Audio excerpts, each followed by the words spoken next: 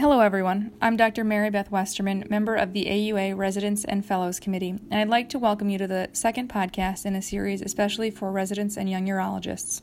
Today's episode features a panel discussion presented at the AUA 2018 Residents Forum about wellness, burnout, and sustaining your career in urology. The panelists are Dr. Amanda North from Montefiore Medical Center, Dr. Hadley Wood from Cleveland Clinic, and Dr. Deborah Leitner from Mayo Clinic. So before we start, I'm going to ask you all, in the papers that you were given when you came in, you should have been given something that looks like this. This is the Maslach Burnout Inventory, and we're going to be talking about it. So the first thing I want you to do is to try not to write on this, because I want you to save it and take it home and use it to assess yourself over time. But find a scrap of paper and fill out your own Maslach Burnout Inventory. And we're going to talk about how to score it. But this is a resource for you to assess yourself from this day forward. And the Residents Forum was kind enough to pay for you all to have this. It's a great resource. And so I really want you guys to take this home and hold on to it and use it throughout your careers. All right. So I'm going to start talking about burnout while you all are doing that, and hopefully you can listen and fill out the survey at the same time. So I'm going to start by just talking about what burnout is and why you should care about it. So Dr. Herbert Freudenberger is generally acknowledged as the father of burnout. He was a New York psychologist. He left Nazi Germany as a child. His family sent him to New York by himself, where he became a really prominent psychologist. And he worked multiple jobs, including one where he took care of drug addicts down in the Bowery. And when he saw these drug addicts let their cigarettes burn to the end, he called that burnout. And he himself suffered from burnout and got to a point in his career where he literally couldn't get out of bed. I heard a really interesting podcast where his daughter spoke about it. And he defined burnout as a state of mental and physical exhaustion caused by one's professional life. And we're sitting in a room with residents where burnout rates can be as high as 75%. So I'm sure some of you can relate to that. So what is burnout? It's a loss of enthusiasm for work. It's feelings of cynicism and a low sense of personal accomplishment. Why does it matter? We know that burnout is widespread, and it certainly begins in residency, but more and more we understand that it starts in medical school. And what we find is medical students start their first year all enthusiastic and optimistic and hopeful about the future, and by the time they're ready to graduate, many of them are already suffering from burnout. At my own institution, I teach a third-year medical student course where we meet once a month and talk about how their rotations are going. And one of the things that shocked me, as we just had our last session 2 weeks ago, was how much they had changed during the year. And they wrote their final papers on work-life balance. And I was surprised that even the most highest functioning of my medical students had really suffered during third year. And it really reinforced to me the impact that this is having on everyone. So doctors who are burnt out are at higher risk for making poor decisions, displaying hostile attitudes towards patients, making medical errors and being sued, and having difficult relations with coworkers. So I'm sure every single one of you has one attending who yells and screams in the operating room and can't get along with anyone. That's burnout. Also, as someone involved in some of the policy stuff that was just spoken about, we worry about the impact of burnout on workforce. Burnt out doctors are likely to leave practice, leave medicine, and that's going to cause bigger and bigger problems, especially if we don't get the extra residents training in urology that our policy people are fighting for. So this Maslach Burnout Inventory that you are all holding in your hands is a validated 22-item questionnaire. It's the research tool that's used to study burnout in the literature. And there are 3 subsections: emotional exhaustion, depersonalization, and a low sense of personal accomplishment. And if you score high in any of those subsections, you're considered to have burnout. When we look at the medical research, most studies only look at emotional exhaustion and depersonalization when they're defining burnout, but any of the 3 makes you burnt out. So what is emotional exhaustion? It's that feeling of being emotionally overextended and exhausted by one's work. It's when you come home from work and you just can't do anything. Depersonalization is an unfeeling an impersonal response to your patients. So I have a couple of my residents in the audience, and what I tell them is when you start to refer to Mr. Smith in room 703B as the nephrectomy, instead of referring to him as that nice gentleman who's married, has 3 children and 10 grandchildren, and is a retired firefighter. When we lose a sense of who our patients are, I'm a pediatric urologist. When I start to refer to my patients as the next bedwetter I have to see, instead of as that adorable, little girl or little boy who likes to do whatever they like to do, when we stop thinking about our patients as people and start thinking about them as diseases or burdens that we have to take care of.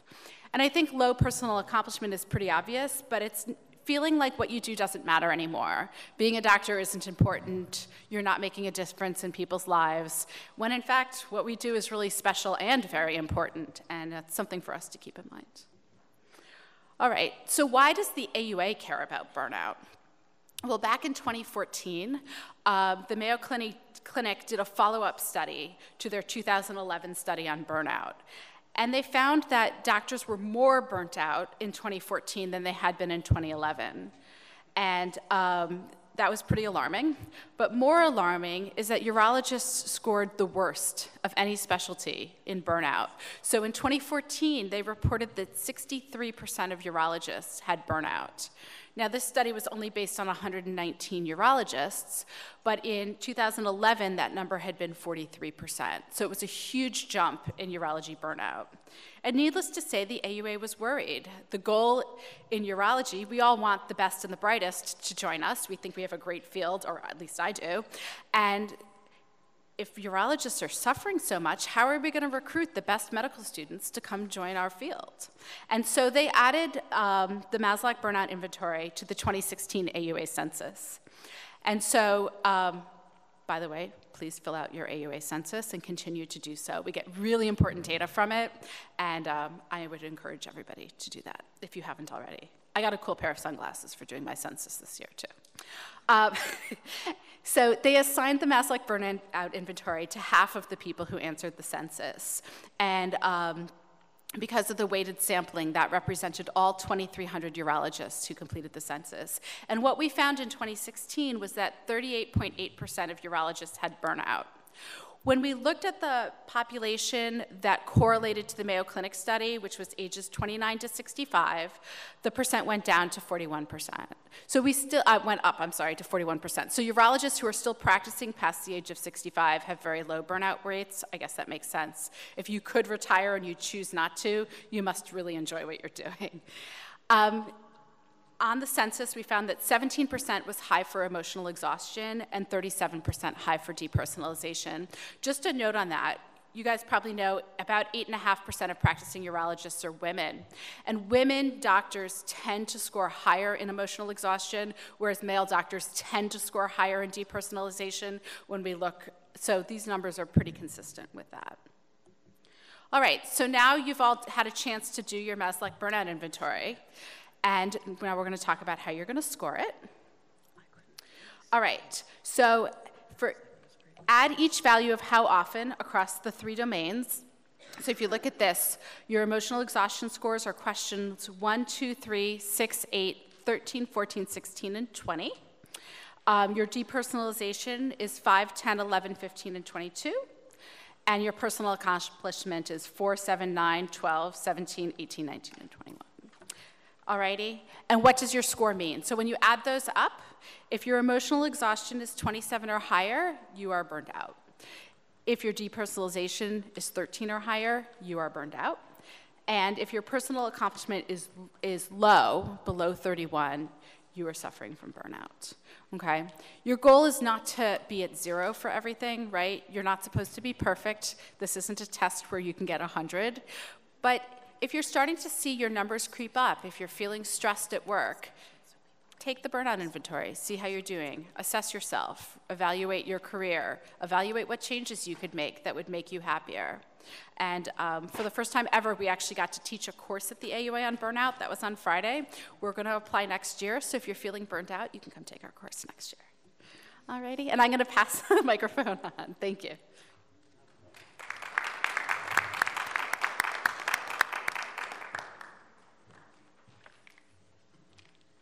Good morning. It's really an honor to be here, and especially to work with two women who I met actually as a urologic fetus, both of these women, and they both greatly impacted me, although quietly, through my career. And thank you to Dr. Sue and Stern for having me here.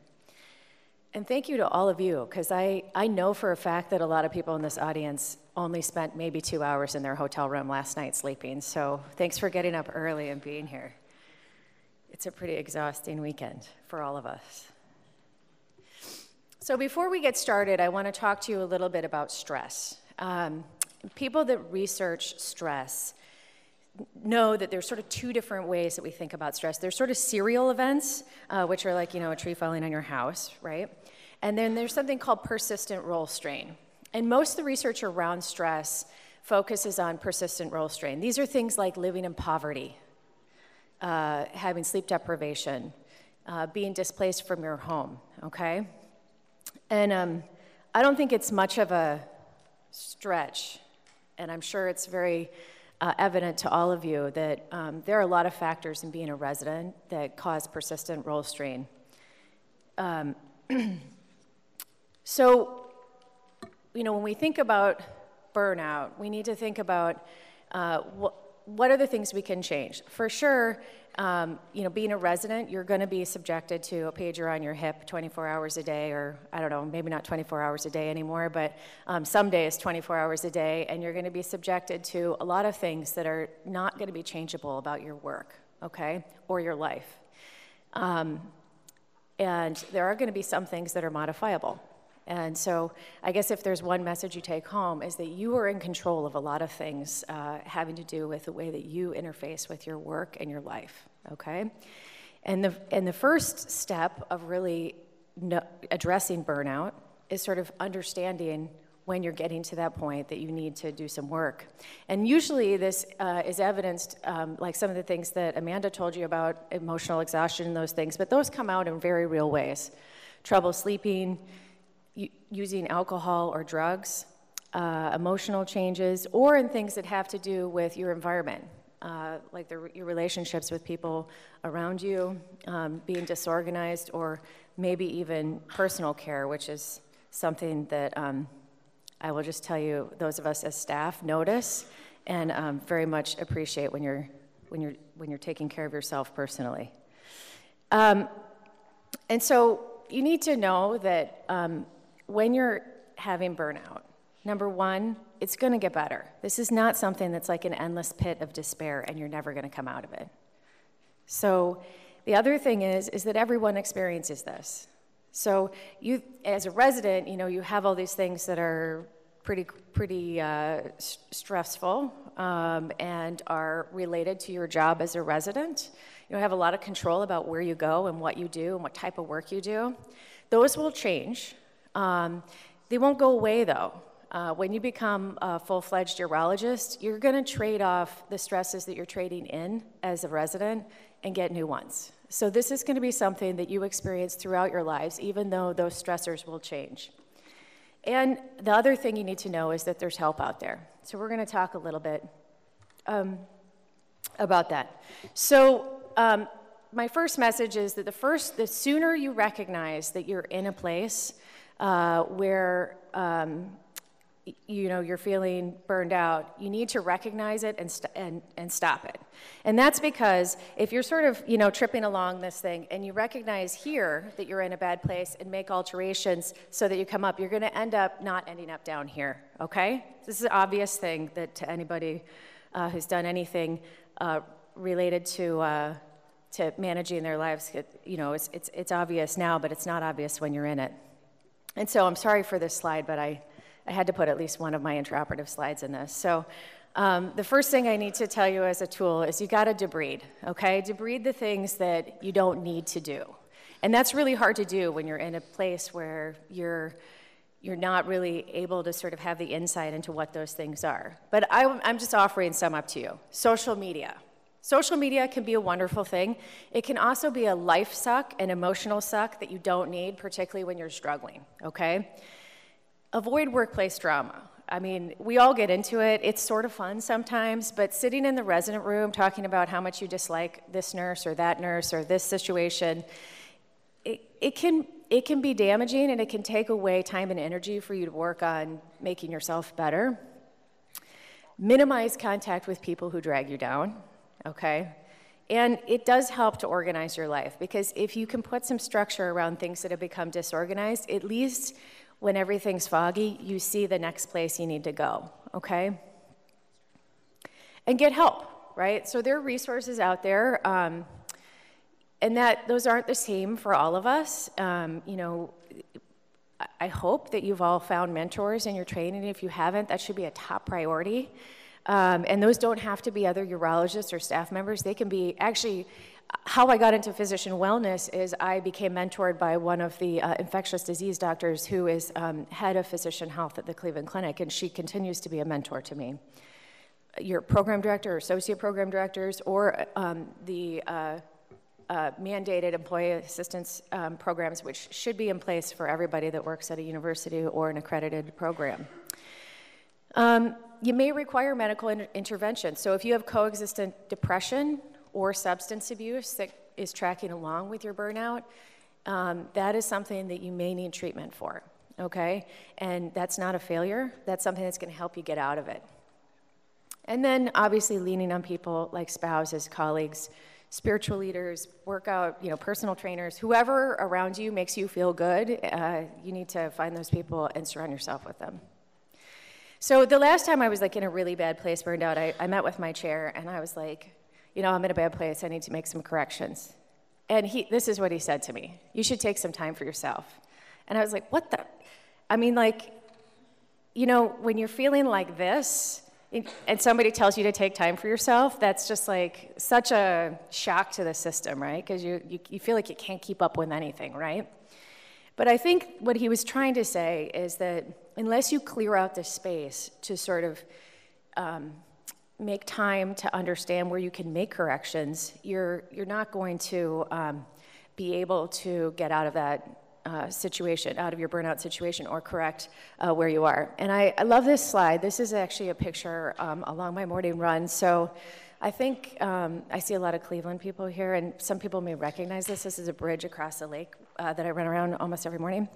And the morning I took this picture, I was just really like in a bad place. I was like sort of spitting nails, running and thinking like, oh, yeah.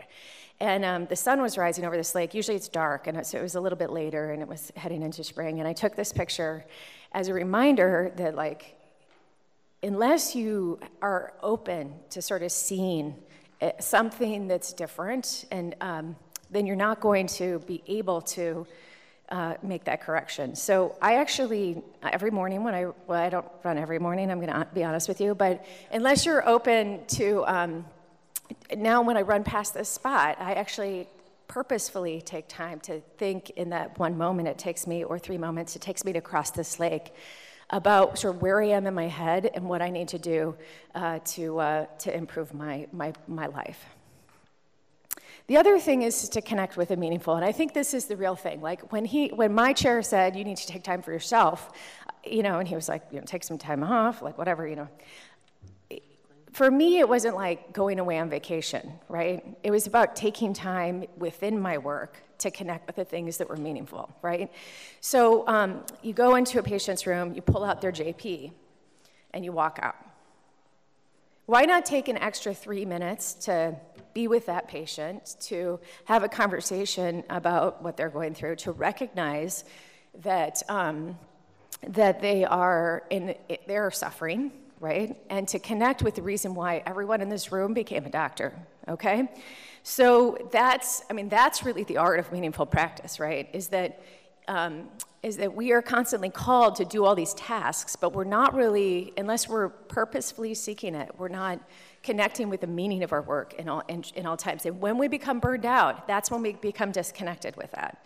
So it's taking the time to use those extra 3 minutes to cut out, the BS in the residence room so you can connect with your patients. And then I want to talk to you just a little bit about gratitude and gratitude practice, because I think that this is a technique that that people intuitively understand but don't consciously think about. So, what is gratitude? Like, it's just like, pornography. Like, everybody knows it, but we don't have a definition for it. We sort of just know it when we see it. But there's actually been quite a bit of literature that's looked at gratitude and gratitude practice and personal health. And this is just like one study I'm not going to really talk about, but actually they quantified that the daily gratitude practice improves health. We know it improves cardiovascular physiology. Like, there's a lot of stuff that gratitude practice improves. And practicing gratitude actually requires two things. It requires recognition that goodness has been bestowed upon us, and also recognition that there's an individual who has bestowed that to us. So it's something that's been given. And to practice, you actually have to reflect that back to the individual who has granted you that gift. And so there's sort of two unique elements to gratitude practice. One that we know through studies it improves personal health. The other is that it transfers positive energy. And I think that's really important in medicine when we are working in an environment where people around us are suffering. Our patients are suffering, and our colleagues are suffering. And so when we practice gratitude, we benefit ourselves, but we also benefit our environment. And in other words, 1 + 1 adds up to a lot more than 2. And so to sort of think about that, I want to sort of talk to you about transfer of energy. And this is getting like really into some sort of touchy-feely stuff that I know you guys are all like uncomfortable with. I was too when I first started thinking about it. So there's sort of a limited number of ways that we as humans can transfer energy to other beings. One is through physical contact, and it can be positive or negative, as shown here. And the other is through expression. So this is an example about how visual impression can transfer energy. And we do this every millisecond of every day, every way that we furrow our brow or look at someone, we are transferring energy from ourselves to other individuals. With expression, whether that's verbal or written, that is sort of the main vehicle that we transfer gratitude, okay?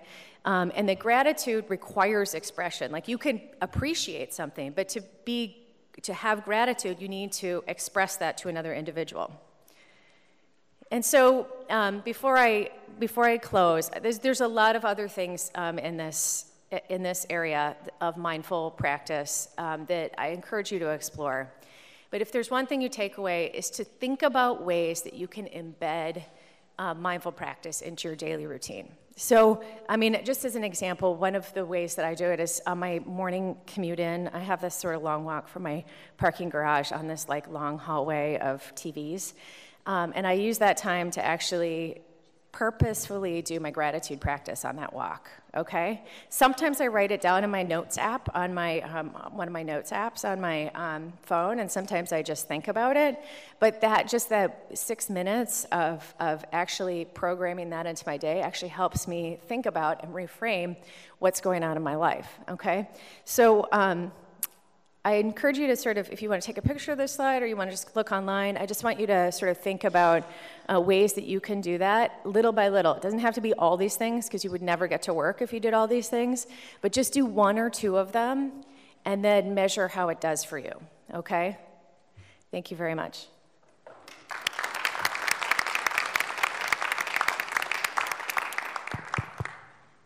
I'm going to take a very, very different tack to this whole subject and ask the question, as your boss, what's the organizational responsibility of me to keep you engaged?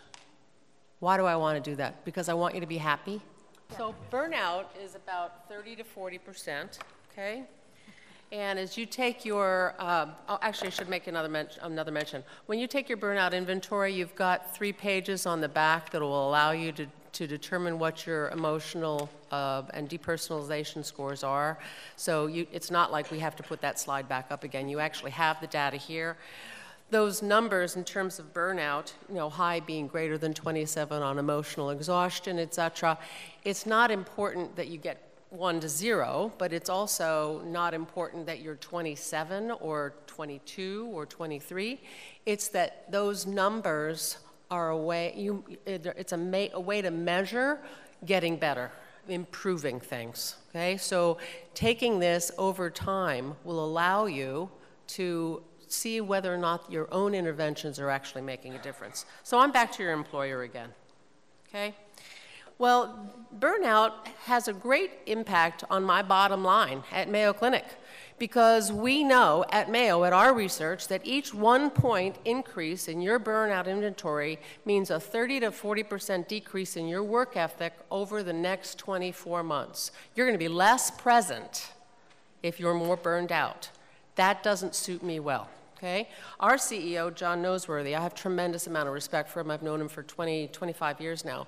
And he actually said last year that our response to burnout is a moral and ethical imperative in terms of our ability to take care of our patients. We must respond to it. Now, there are two halves. We've talked so far about your responsibility for your own well-being. But the other responsibility is mine, or yours if you happen to be the employer or the chair or the leader or a decision maker, which I would hope you would be. But half is you and your beliefs. And honestly, I want you to recognize when it's you. I, for a good 12 years, was having people coming to me in crisis and not realizing that it was them. The problem was them. Now, it's very true that there are dysfunctional types, and hopefully you don't have them in your residency, and hopefully you don't have them in your practices going forward, but 10% of the American population is sociopaths. 10% of the American population is narcissists. They're not going to change. If they're part of your group, you've got to be able to deal with it or walk away. But if it's you and you've changed, you used to be calm, even maybe reserved, and now you're no longer civil. You're hollering, there's outbursts, you're emotionally unstable, I hate that person, I'm mad at them, there's always some drama going on. You're pessimistic. You're humorless. You don't even understand the jokes people are telling anymore. But a really telling thing, and what I saw very commonly, is the person who's really burned out, nobody wants to work with them anymore. They avoid them. It's very telling. If you see people are trying to avoid you, not work as closely with you, they don't want to do research with you, they don't want to write papers with you, they don't want to go out to dinner with you. That alone leads to marked reductions in the productivity for the team, for creativity, for problem solving, for my bottom line. So I want to take care of that. Now again, the culture of medicine, then again, saying half is, half and half. It's not meant to be quantitative, it's qualitative. Half of it is you, half of it is the culture of medicine. The culture of medicine is a tremendous mess. Healthcare is no longer run by us. And a comment on this turmoil, we can much more easily bear the pain when we know the duration and the intensity of it. We can bear it when we know how long it's going to last and we know how much it's going to hurt. Well, guess what? That isn't medicine anymore, and it's not going to be medicine for the foreseeable future. A much more difficult world for us to live in. So where are the risk reduction opportunities? Individual well-being, actually at Mayo we have a phenomenal Dan Abrams Healthy Living Center, and you can join up for about $8 a pay period and go over and use 5 floors of gym activities and wellness and yoga and Alexander techniques and a huge amount of weights and all sorts of stuff. But what are the organizational reduction opportunities? And it's not that they are in debate. We know what they are. First is workload. If you're chronically overloaded, not acutely, but that's a very big driver of burnout. So institutions should prioritize practice supports. Institutions should prioritize practice supports. We just took on Epic. Really?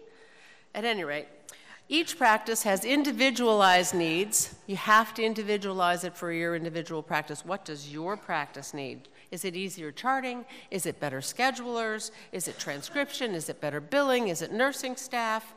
And each one of those will add to the second driver, your efficiency. Now, work-life integration Is there any such thing? No, there isn't. But you have to be aware that that's a balancing act going on all the time, every single day. Do you have a meaningful life outside of medicine? Is work meaningful to you? Or have you gone down a little tiny rabbit hole and now you're just trying to finish this and finish that and finish this, but it really doesn't have much meaning to you? Because both of those things are very important drivers. Flexibility.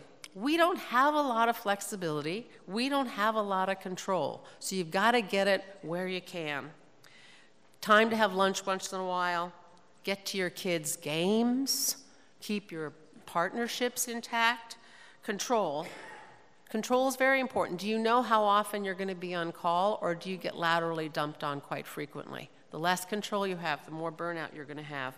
And that's something as an institution that I can really support you on. But I'm going to add 2 more that don't get mentioned too often. And I think the reason that they don't get mentioned too often is that those people who are treated fair and equitably, as we are for the most part at Mayo Clinic, don't realize when you're not being treated fair and equitably because we're not living in that environment. But there is no doubt that fairness and equity are a rare commodity in many workplaces. So you need to evaluate for that. And the last thing, and you need to know this, crises are going to happen in your own personal lives. They just will. Your institution, your organization should be able to provide you resources for support and for referral. Now, it might be if you're in a small group, if you're in a small place, it's going to be just a network of friends whom you trust. Okay? It may be that the organization actually has a large office, like my office of staff services, where I can provide those assistance to you. But look for those things. Know where they are so that you can give them to a friend who needs them, or you can use them for your own opportunity as things arise. And remember, you need to support others as the tables turn. The other half is the culture of medicine. Again, there are going to be toxic people in your workplace. Every culture, every workplace you're in has a culture. Identify that culture. Because if you work with other people, you're going to find that there are toxic people in your workplace. And how do you recognize them? Well, I'm going to give you this little acronym for help in terms of recognizing a toxic environment. You guys finish residency, you go into a new job, whatever. How do you figure out, whoa, this is really not the place for me? If you use the acronym RUMBLING, that's very helpful. So the misery quotient. What's the misery quotient? Your colleagues are miserable. You're miserable. Your life outside of work is miserable. There's a lack of interaction with your colleagues as everybody is shielding themselves from the toxic environment. There's no praise for hard work, nor persistence or help from others during difficult events. If there's bias in your work group, clear evidence of bias, and I'll talk about that in a second as well. If there's a lack of respect, it's an abusive relationship. There's bullying, there's backbiting. There's a lack of transparency. Don't ever tell anybody else what you make. Why? Don't ever discuss your salary. Why? Don't ever discuss your work hours. Why? You're feeling left out. You have the sense that you're feeling left out. If the rules are inconsistent, for example, the characteristics of the boss or the major clique, those rules don't really apply to them. They get away with a lot. There's no agreement. There's no allowance for disagreements or divergent opinions. You may have a petty tyrant who's your boss. You may have a Grinch. You may have an Eeyore, very sad guy, okay? And another one you should really know about too, I'll speak about this again, is if there's no growth potential. Your work should facilitate your work, your employer, the people you work for, and if you're the leader, make sure that you incorporate this, should ensure your growth over time. Now, I'm not invested in the first 6 months or the first 2 years. I'm invested in you over your entire career. That means I want to facilitate you learning new skills, but perhaps you're set up for failure. And if you're set up for failure, you really need to think about getting out of that evaluation. And then there also is your gut, okay? It's not your values. This is not a group that's playing according to your values. There are bad behaviors going on. You're disengaging. They're sociopaths, and they're not ever going to change. Here's a good way to look at bias. Okay, so there may be a quality within a particular group. That means everybody gets the same kind of stand to, reach for the apples. But what equity means is that I provide the additional supports that are needed to individualize your success. A very different thing. So equality, yeah. We have 50% of us are women. That is not equity. And equity is the bottom line of what you need. Bias. Okay, so wow, you suck at math. Wow, girls suck at math. Okay, so you're not going to usually hear this conversation being said directly to you. Wow, you really suck as a surgeon. Wow, girls really suck at surgeons. They should just stay home and take care of kids, or whatever the bias is. I'm just using a very obvious one. But what you will hear is trash talk about others. So they're not going to just be trashing you and you won't hear it. They'll be trashing others, and you'll know that that's also going on behind your back, or likely to be so. Again, no growth potential. You're set up for failure. How do you know that? How do you recognize that? There's no time for lifelong learning. Yep. You can go to the AUA if you want to, but you're going to do it out of vacation pay. There's no remunerative, you're in a non-remunerative patients, the patients nobody else wants to see, in a fee-for-service partnership. Okay, so your fee-for-service, that's going to determine how you get to be partner, but you're going to be seeing all the patients that nobody else wants to see. You're going to be seeing the unvalued patients. You're going to be seeing the diseases that nobody likes. The time boundaries are going to be unequal. As soon as you join the group, they're going to give you all the call for the next 6 months. You're going to have to do the travel to the undesirable outreach facilities. The bottom line is that there's competitive conflict within your group with your colleagues. Everybody's scrabbling to get to the top of the heap. No growth potential. You're set up for failure. It's also true that if you're in a work environment where there's a tremendous amount of psychological stress, you face at least twice the risk of cardiovascular disease. You face a larger risk of many other diseases as well. Again, I've said this enough. Sociopaths don't change, just don't trust them. All of us will have acute crises in our lives, but it's really the chronic ones that really take their toll. If they're chronic, what are our responses? Shielding is appropriate. It's a healthy response. But too much shielding means to isolation, and everybody is walking around like in their suit of armor. If it's chronic, remember, it is your responsibility, being healthy, to support others. I will also tell you, if there's an inequity within the group or wherever you happen to be, confront it as a team. Do not go it alone. The person who goes up and says, this is an area of discrimination, this is an area of bias, this is an area of blindness within our group practice, is going to be punished. Go as a team. This is a common problem for all of our group. We've all discussed it. Let's put our numbers, let's put our talk together and present it as a team. Plan your exit. Plan your exit. Even if you never use your exit, if you're in a work environment where there's some significant toxicity, make sure you plan your exit. One of the things I did most commonly is say to people, well, maybe Mayo Clinic isn't a good fit for you. Where's your CV? Think about some other things. And always leave on the high road, even if you don't think the place really was very good. Don't say it. Leave on the high road. And if there is somebody in your work area that's really Joe Cool, all right, and they share your values, go to them and ask them, well, how the hell are you doing it in this environment? You look like you're doing great. What are you doing? Well, I did that once in my career a few years ago. And forget where I work for a second. And the guy who was asking, Joe Cool, how do you do this, said to me, he says, well, you know what? I just don't care. That's not a good answer, okay? So again, it should be Joe Cool who actually shares your values. So once again, where are the risk opportunities for me as your employer? Honestly, I should be looking at your workload. I should make sure you are as efficient as possible. that you maintain your work-life integration to some degree, that the work I give you is meaningful, that I'm not giving you a whole bunch of ridiculous tasks that don't provide value to you nor to your patients, that within the boundaries of what American medicine is right now, that we give you some degree of flexibility, some degree of control.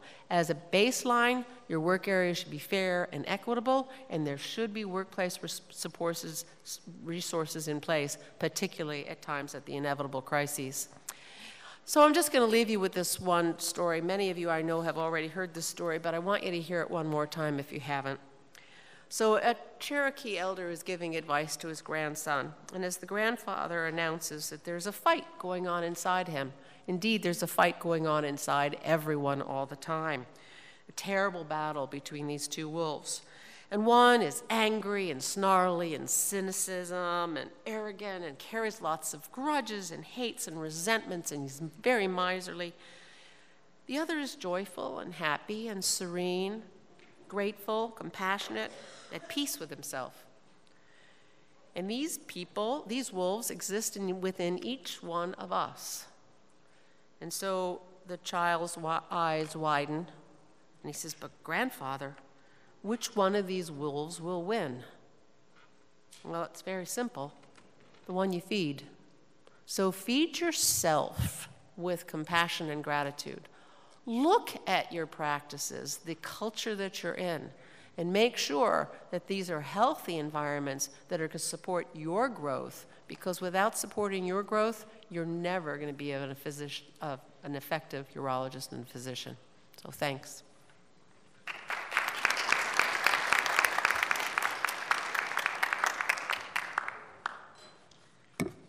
Thank you very much to each of you for highlighting what I think is a timely, relevant, and under-addressed topic. We're glad to be able to put burnout and wellness in the spotlight this year at the Residents Forum.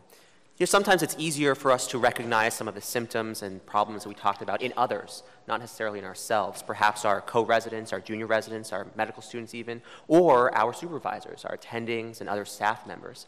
When we see someone who may be in crisis, how is it that we can best facilitate their getting help or their recognition that they may be having burnout symptoms? How do we be supports for each other? That's an outstanding question, because you can lead a horse to water, unfortunately, and that's about all you can do. Being a friend, asking them, are you okay? And giving them example. I saw you were a little short with that particular person, or okay, at Mayo, we do occasionally have lawsuits. We reach out to every single physician who's named in a malpractice lawsuit to offer them supports, because we know that's a crisis time. So somebody in your group who's not doing well in the residency program, who's having, trauma in their personal lives, they've just had a miscarriage, they're getting divorced, their in-service scores were horrible, whatever it was, to reach out to them and say, is there anything I can do to help you? Dr. Wood? I think the other thing is just to let them know what because a big component of burnout is feeling devalued, or that you're not effective. And so a big part of that is if you have a colleague that you think is awesome and is struggling, just let them know that you think they're awesome. You think they're awesome, or whatever. Just to hear that. I think a lot of people need to hear that when the conversation inside their head is how much they suck. Right? That's what happens when you're burned out. Yeah, and especially from above. Yeah, so you don't hear the good stuff. Special thanks to Drs. North, Wood, and Leitner, and to the AUA Residents and Fellows Committee for organizing the forum. For more information about our committee, you can visit us on the AUA website at auanet.org.